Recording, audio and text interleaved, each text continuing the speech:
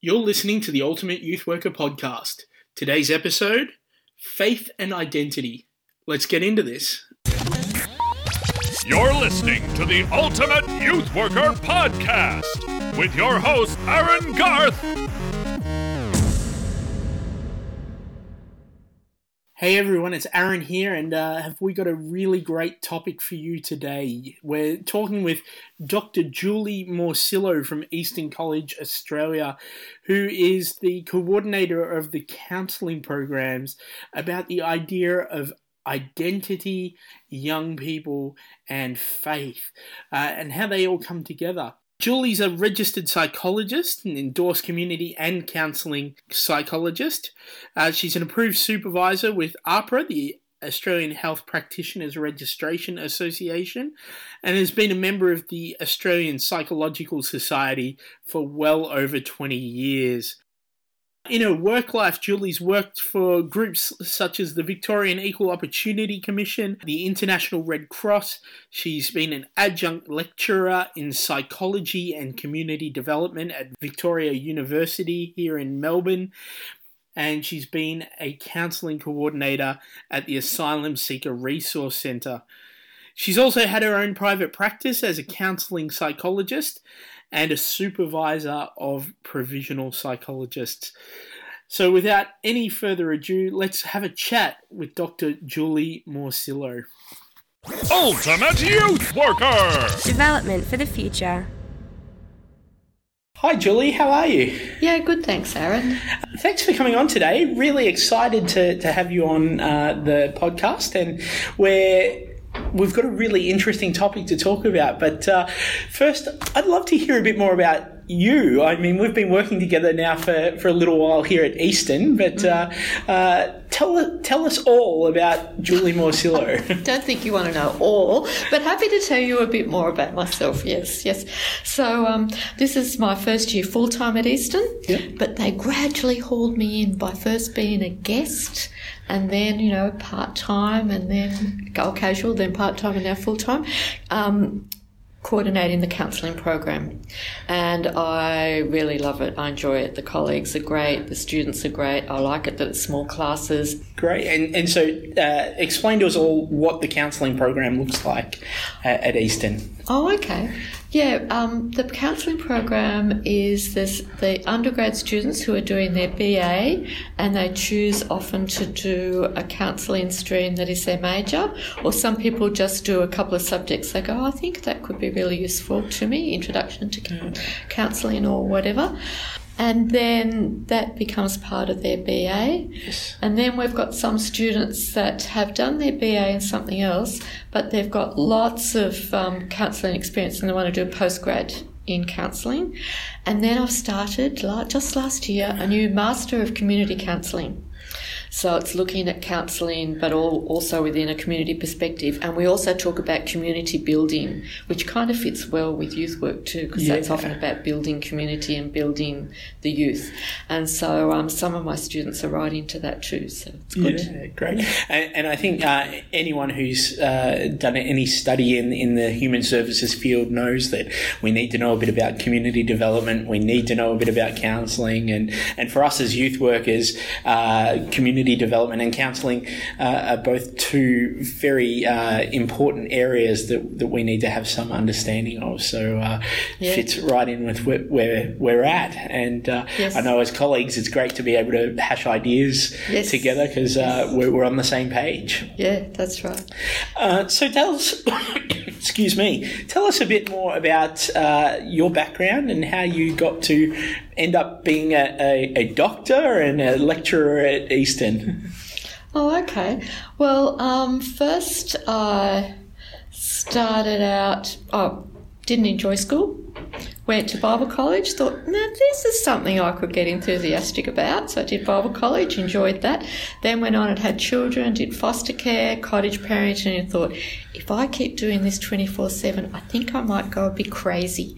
So I started studying so I could work with people, but more intentionally and more and knowing what I'm doing. Yeah. So I I majored in psychology at the local institute that became, after a while, Victoria University. Yes. Where I was caring for kids at the same time as I was doing my BA.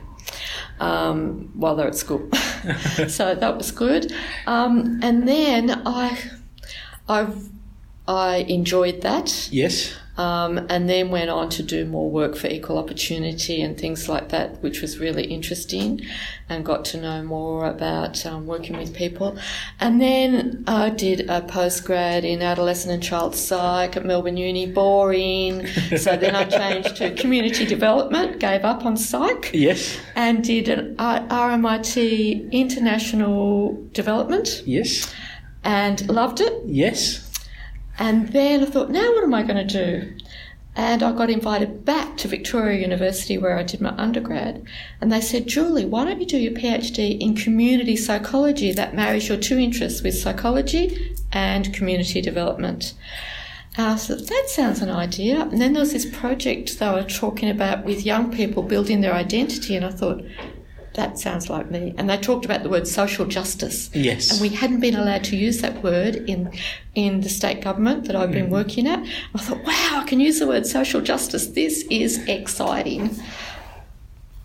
So it was great. Yeah, fantastic. And I think all of us as youth workers, social justice being a key part to our philosophy, our framework of practice, we resonate with that sense that social justice. How can we get more of that for our clientele? Yeah. And then I thought, in order to do that, I think you really need to build people's identity. And so we were talking about doing some social justice action things with young people. And then I thought, well, why don't we ask the young people themselves what they want to do? That's a novel idea. Yeah, funny about that. And let's find the ones who are most in need. Like, what's the point of talking to ones that are, in rich families and going quite well? Let's talk to ones that have had struggles in life, that haven't had it easy. Those have been what we used to call disadvantaged. And now, and so I worked with, firstly I worked with a group of, I worked with Good Shepherd Youth and Family Services, a partner agency, and some gorgeous youth workers there were working with a group of young people who were questioning their sexuality. So it was a gay group of young people who came together to support each other because a few of them were quite suicidal. And so the youth worker invited me to attend. I thought, what am I going to do with them? Anyway, we chatted, and it turns out they really wanted to help people understand their issues. And then we found out there was teachers who were having a big conference, a forum, looking at how they deal with different sexuality issues, young people. And so we got, the youth worker and I got these young people to present to the teachers. Fantastic. From their point of view, what they were going through and what life was like if you were questioning your sexuality and had it a bit different than the straight people. And they thought it was wonderful. And they were supposed to do set little things, hot seat things and little activities. And while they were at the conference, they heard other young people speaking, telling their stories. They said, we're going to get up and tell our stories. I said, that wasn't planned. We don't care. We're going to do it. Okay, go for it. So they did. And it was great. The teachers just really learned a lot from it, I think. Yeah. And so that was great. Then I worked with a group of kids from a local high school in a depressed area around St Albans, Keilor Way. And I said, what do you want to do? And so we divided into small groups. And the hardest one was one group wanted to have a dance party, but with no drugs, like a freezer type event. A blue light disco. Yes. And so fortunately we were able to get involved. I can't remember how we did it. The local policeman and the local guy where we're going to have the venue, it was a hotel, but they were going to not sell alcohol that night for the young people. They shut it off for everyone else for one night. And it actually worked. All the young people behaved, but they gave them strict talking to's beforehand. Yeah. But they planned it, they did it, and it was really, really good event. A great youth participation right there. Yes, that was really good. And then another group of young boys, a quieter group of young boys, that was the kind of, the cool kids who did that. And then another group, couple of them were Asian and an Aussie guy. They said, we want to do something, because I'd mentioned Indigenous issues and work and stuff, and they decided and working in the local park, they decided they wanted to do something to develop something in the local park. So I took them to the local Brimbank Park and got talking to the Koori worker, and he said they could develop a Koori garden. And so they started to make the plans for it, and it was great. He showed them around and helped them understand some Indigenous cultural issues, and so it was a fantastic experience. So yeah, we did lots of interesting things, and then I worked with a third and final group, recently arrived refugees in the Horn of Africa, who were struggling to feel part of this culture. They said, you guys are mad. They said, well, they didn't quite say that. They said, I'm sure they used a few other words to explain it as well. And they go, in Africa, we always visit each other every night, and everywhere they go, they give you food. And every time you go on public transport, that's a chance to make a new friend. And they said, here, no one talks, no one does anything. So they were doing this bridging program to help them with their English, and at the same time I did some things with them to help them appreciate their own culture and what they brought, and the teachers and I worked with them for them to choose their favourite song, their favourite music. I brought in one of my students, because I was teaching at Victoria University by this time, community development and psychology. I brought in one of the students who was also from Africa, Horn of Africa, to dance with them, and she is a lovely Christian woman. And so we took them on a camp. I got some funding to go on a camp, and we really helped them feel good about their culture. But then what could they do in this culture? So we organised a celebration that they'd done this course where they celebrated with their own music and dancing. Fantastic. But they celebrated they were now part of Aussie culture. And we talked about the good things of Aussie culture, more freedom, all that sort of stuff. Yeah. So we had a fantastic time, and I wrote it up and I called it Social Action with Youth. I think at the last minute I changed it to By Youth. Yeah. Social Action by Youth, creating a sense of community. Fantastic. So it was building on their interest, on their identity, and then how they could connect with their local community. Yeah. And I had a ball. Sounds like it. There's 3 very interesting and diverse programs with different groups of young people with a multitude of different takes on the world and different issues, and how they can advocate for themselves. Yeah. And my son was a bit worried because he said, Mum, you're getting a bit old. What are you doing working with young people? And so I was working with the youth workers, with these young people, and I looked around at the youth workers and I go, gee, the youth workers are slightly younger than my children. Yeah. But I think if you keep your youthful attitude, you get away with it. Yeah, for sure. So I don't think there is an age limit on the best youth workers. I think we need all age brackets in that space. And it's an attitude, I think. Definitely. Are you willing to still be open and listen? Yes. Like there's some people that I know that are in my age group that wouldn't have a clue of how to relate to gay young people. But if you just see them as any other young person, and they too have their struggles, and how can you connect? And I worked out a couple of ways to connect, and they go, yep, you're in, we'll talk to you. Yeah, beautiful. And one young person that struggled a bit, she was an Indigenous woman who, I think she was bi, but yet she was questioning her sexuality. And she was really struggling because she already struggled as a homeless Indigenous woman. Took her on a camp, and she didn't want to be photographed because she was a bit weighty. She was a bit conscious of her weight. And so I let her hold the camera, the video camera. At those days she had a video camera. This is 10 years ago. And she was so proud that I allowed her to hold something that was quite expensive and for her to film the others. In the end, she begged to be filmed as well. And when I did a cut of what I'd taken them and gave them a short version, she wanted the longer version to have every single bit. So it's interesting how if you get alongside young people and gain their trust first, and help them build their identity, then they trust you, and then you can do something together. And such core tenets to youth work practice: be relational, build the young people up, empower them to take some control of their own lives and their own spaces. So fantastic. Yes. So it's probably a good space to start talking a little bit about identity then. And what were some of the things that you found out about identity through your research and through your time working with these young people? And well, in my research I really honed in on the concept that we talk about as community psychologists, that sense of community, which I'm sure a lot of youth workers do too. But so that sense of community, and how do you build up that sense of community? And it's about building up the identity of the person so they feel good about themselves, and then help them to feel like they're a member of a group, and how can they connect to that group and have find meaning to their lives, and that and acceptance from the others. And sometimes it's a matter of helping the person feel better about themselves before they can connect to others. And there's so many ways that we can help young people do that and feel supported, because often they just feel so alone. It's so hard.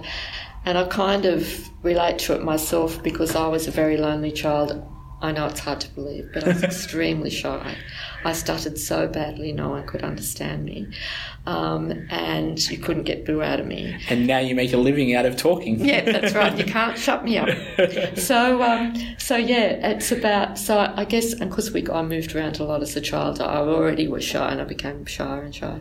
And so I feel for young people that struggle and to find their place in the world, which is why I did foster care and cottage parenting, and then thought. I wanted to work with them as groups, and then I decided to get into counselling as well, so you could really understand people in depth, and then that helps you again with the group work, kind of. So fantastic. Let's talk a little bit about this idea that you brought up about building community, being part of community. I think many of us in youth work would resonate with that idea that the old adage, it takes a village to raise a child, that we need many people around there. I think of the cultural anthropologists that say you need 5, 6, 7 people that you can trust and are supported in your life.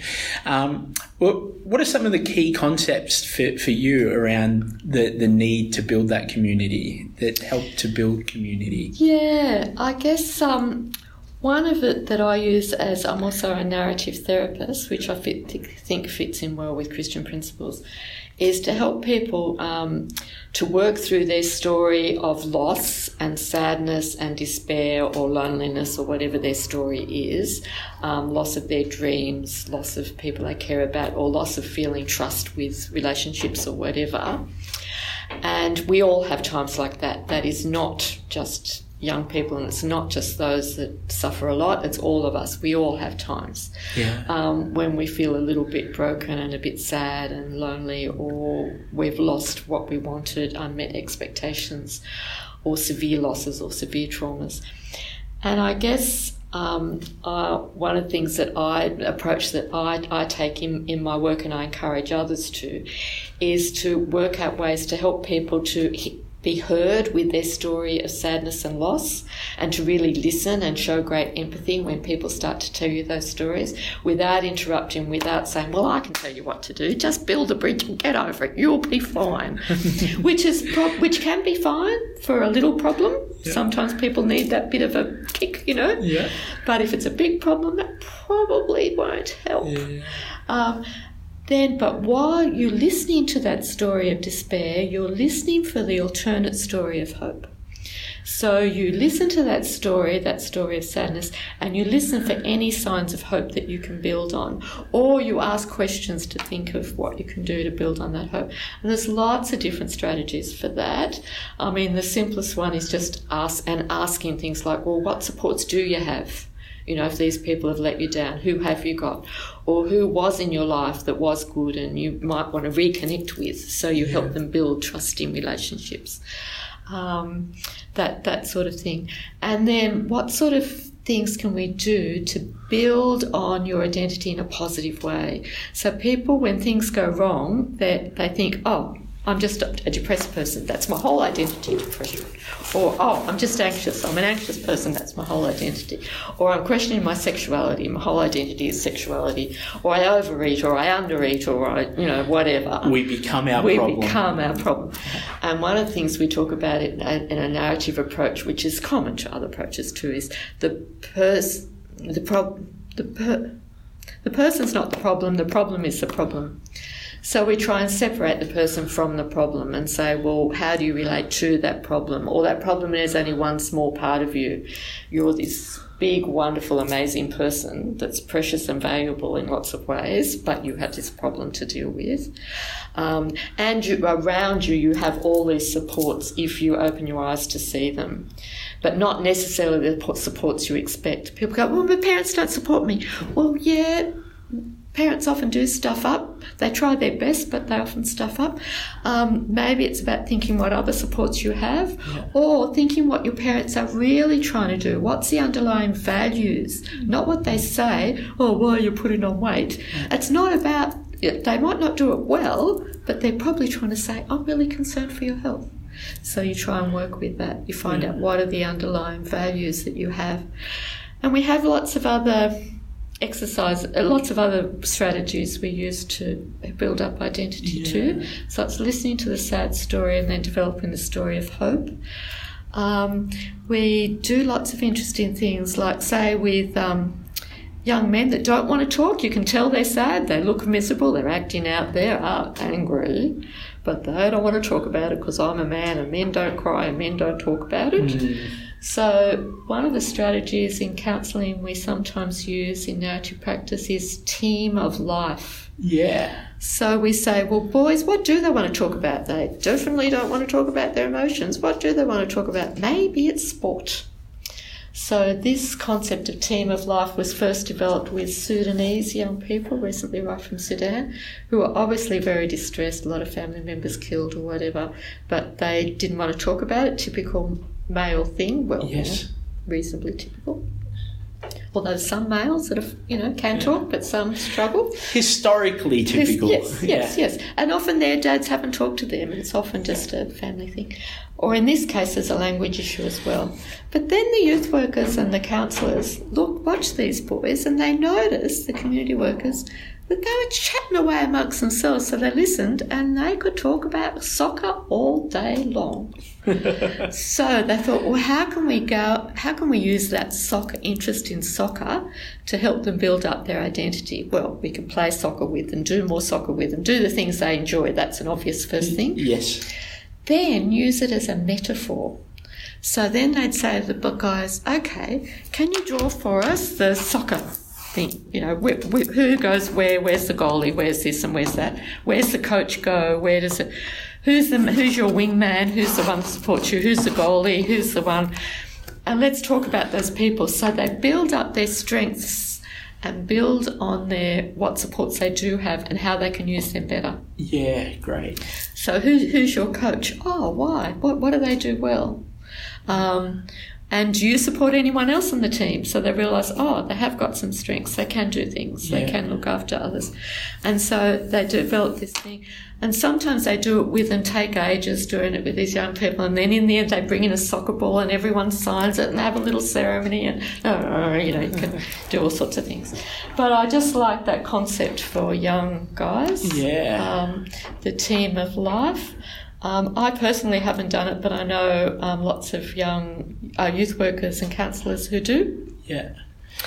Fits very well with the anthropological idea of needing many people to provide us support and to help us to grow and develop and think through in a modern day context of sport, which many young people can relate to. Exactly. Yeah.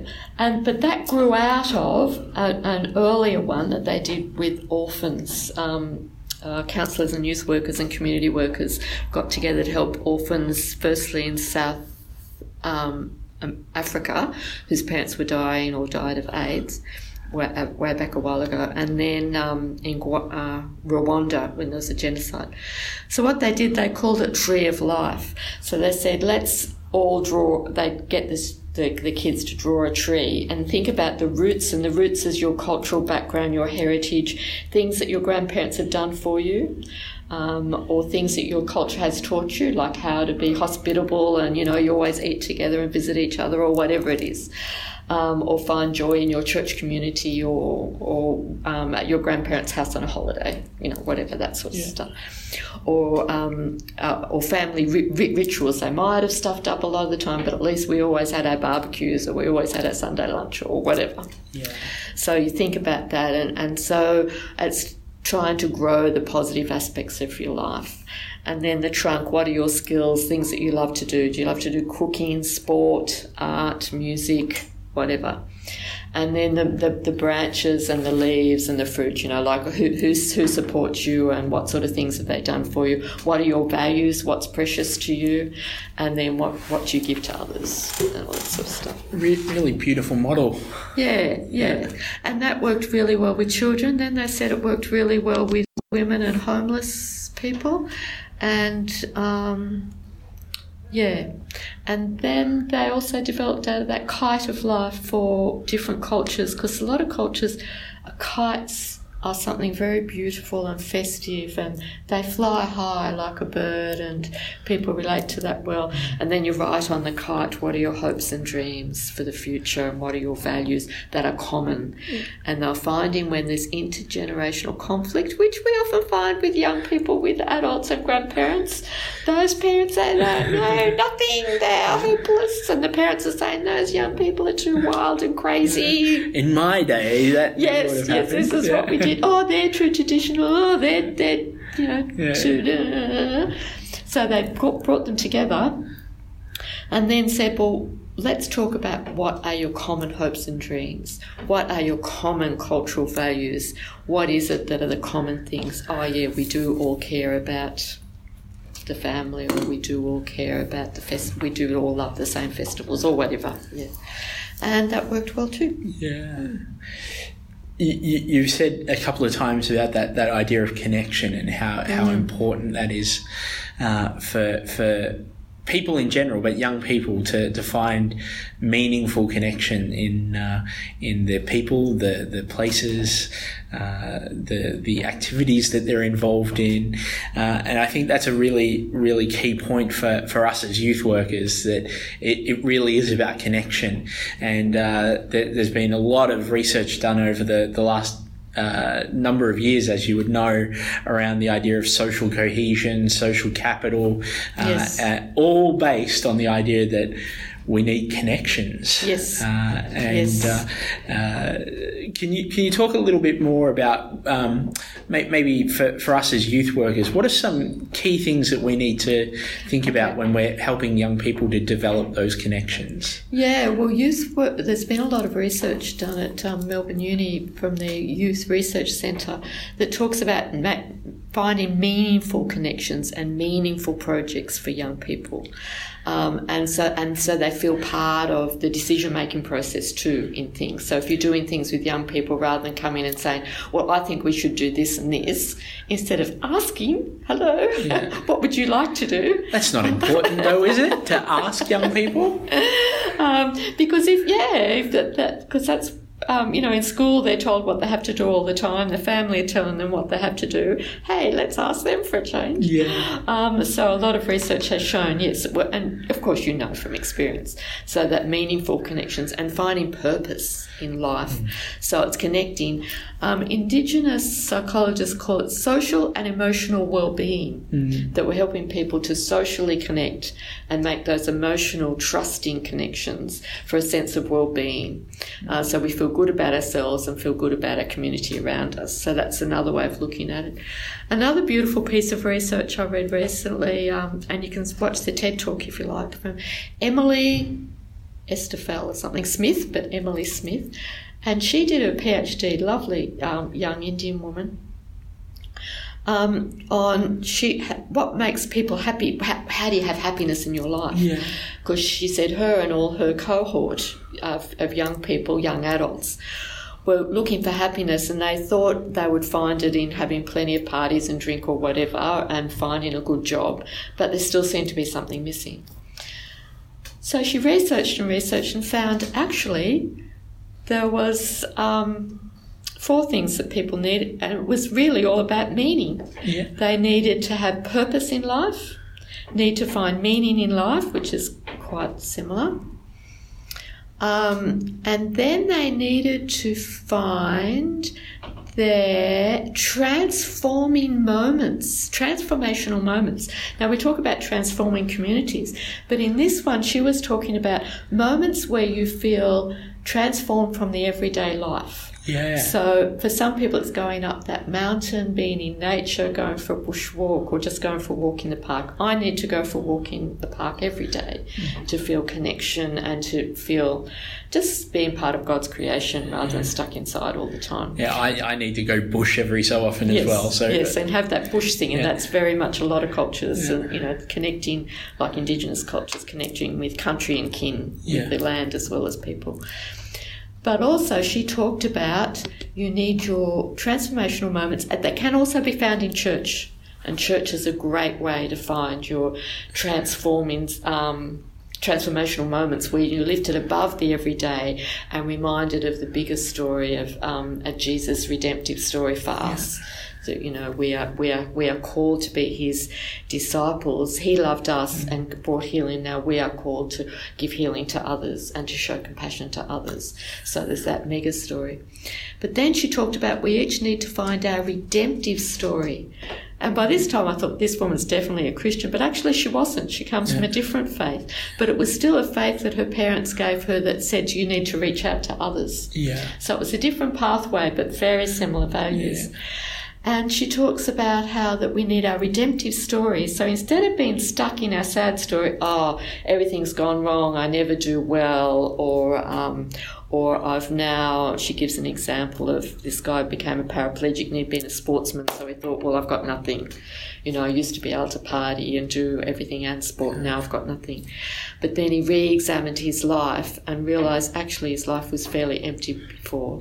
Now he's really found proper purpose in life and settled down and can give to others properly. And he can still coach or whatever, whatever it was. So it's finding your own redemptive story, your own story of hope through the story of despair and that sad story. It's not pretending it's not there, but it's finding. And Jesus has given us the ultimate redemptive story, that he will give us hope. Yep. And he loves us no matter what, so that we can reach out to love others.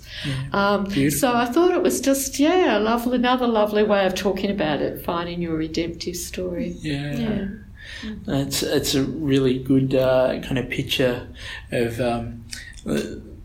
our identity not being in what we do, but in who we are. Yes. And I think all too often the young people that we work with as youth workers find their identity in other things, the people they hang around with, what they've been told about themselves, the things that they do, sports or music or whatever it might be. And for us to help them to recognise their identity as the person who they are, not as what they do, is a really key principle there. Just want to touch on that word meaning that you have said a few times in our time together, and helping people to find meaning and purpose in their life. I think many of us in youth work would recognise that that's a key part to our role, helping people to make meaning of what's going on in their life. To finish off with, have you got any tips for us in how we might go about helping our young people to recognise meaning? Yeah, I think there's A couple of things. One is to help them, if they have a faith, that can be really helpful because it provides an obvious meaning, because you're part of the Christian community and trying to live as Christians a Christ-like life and following Jesus' example, and that can provide real meaning because you then know what your value system is and you're very sure about it, to then have a basis to reach out to others and show that compassion to others because you've accepted the compassion of Jesus, so you've got something to build upon, and that provides real meaning. But also we can help people develop their own skill set so they feel good about themselves and find meaning in what they do as they're reaching out to others, but using their particular gifts, because we're all unique. And I think sometimes as young people, I know when I was a young person, I thought, I can't be like this person, I can't be like that. And what I was doing, I was checking one thing from one person, one from the other, putting it together in a perfect person and saying I wasn't that. No one can be perfect. Only Jesus is perfect. Yeah. So rather than do that, you, of course you use people as role models if they're good people, but realise that we're each unique and we'll have some things the same as them and some different. And we can use those skills and build on them as time goes on. So sometimes I've done things and I've thought, I don't feel real comfortable in this, but I'm sure I'm learning something, and you do. And then as you get older, you realise the rich mosaic of life. Yeah. And how each thing you've learnt, you build on to learn something else to then give more. Yeah.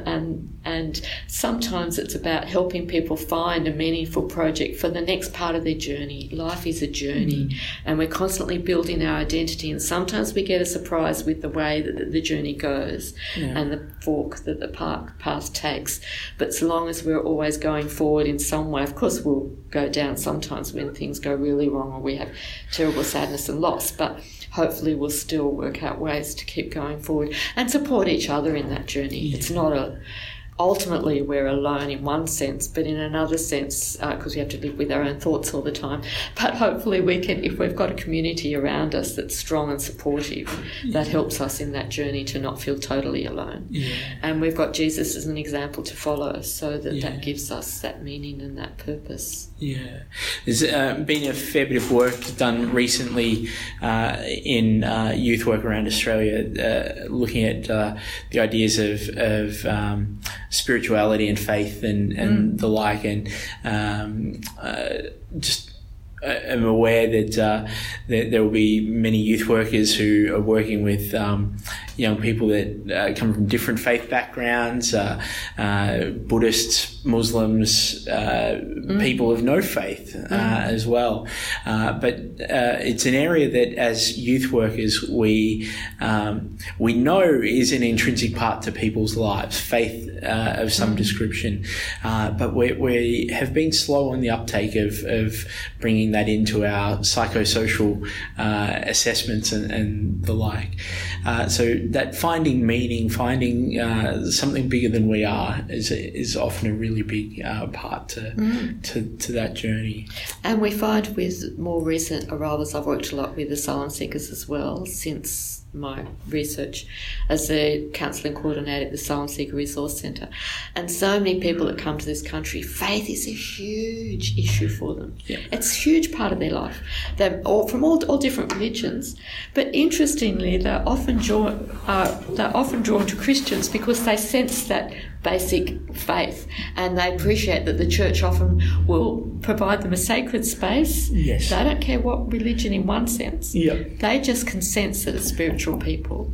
And sometimes they convert, sometimes they don't, but they find acceptance and hospitality, because often the churches will give them lunch on Sundays or whatever.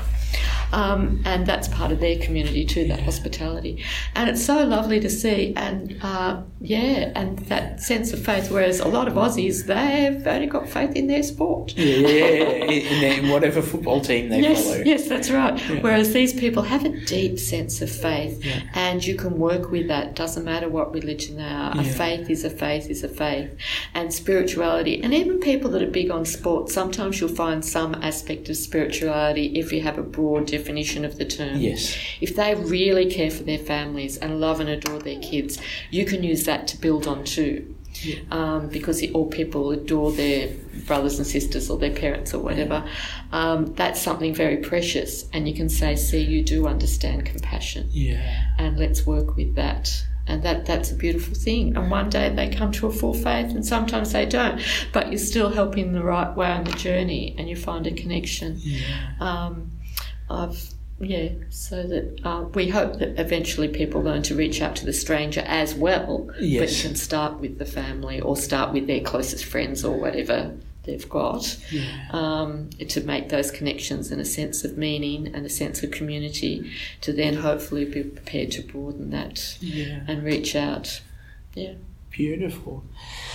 Thank you for spending some time with us today, Julie. And if you want to find out more about Julie, come and check us out at Eastern College Australia here in Melbourne. Guys, if you are thinking about what's the next step in my youth work career, I would very much recommend counselling as one of those next steps. Julie's mentioned narrative therapy. That's an area that I've always been interested in, and counselling skills are one of those areas that we can never have enough of. So thank you once again, Julie, for your time, and guys, we'll see you next week. Join us next time for another edition of the Ultimate Youth Worker podcast.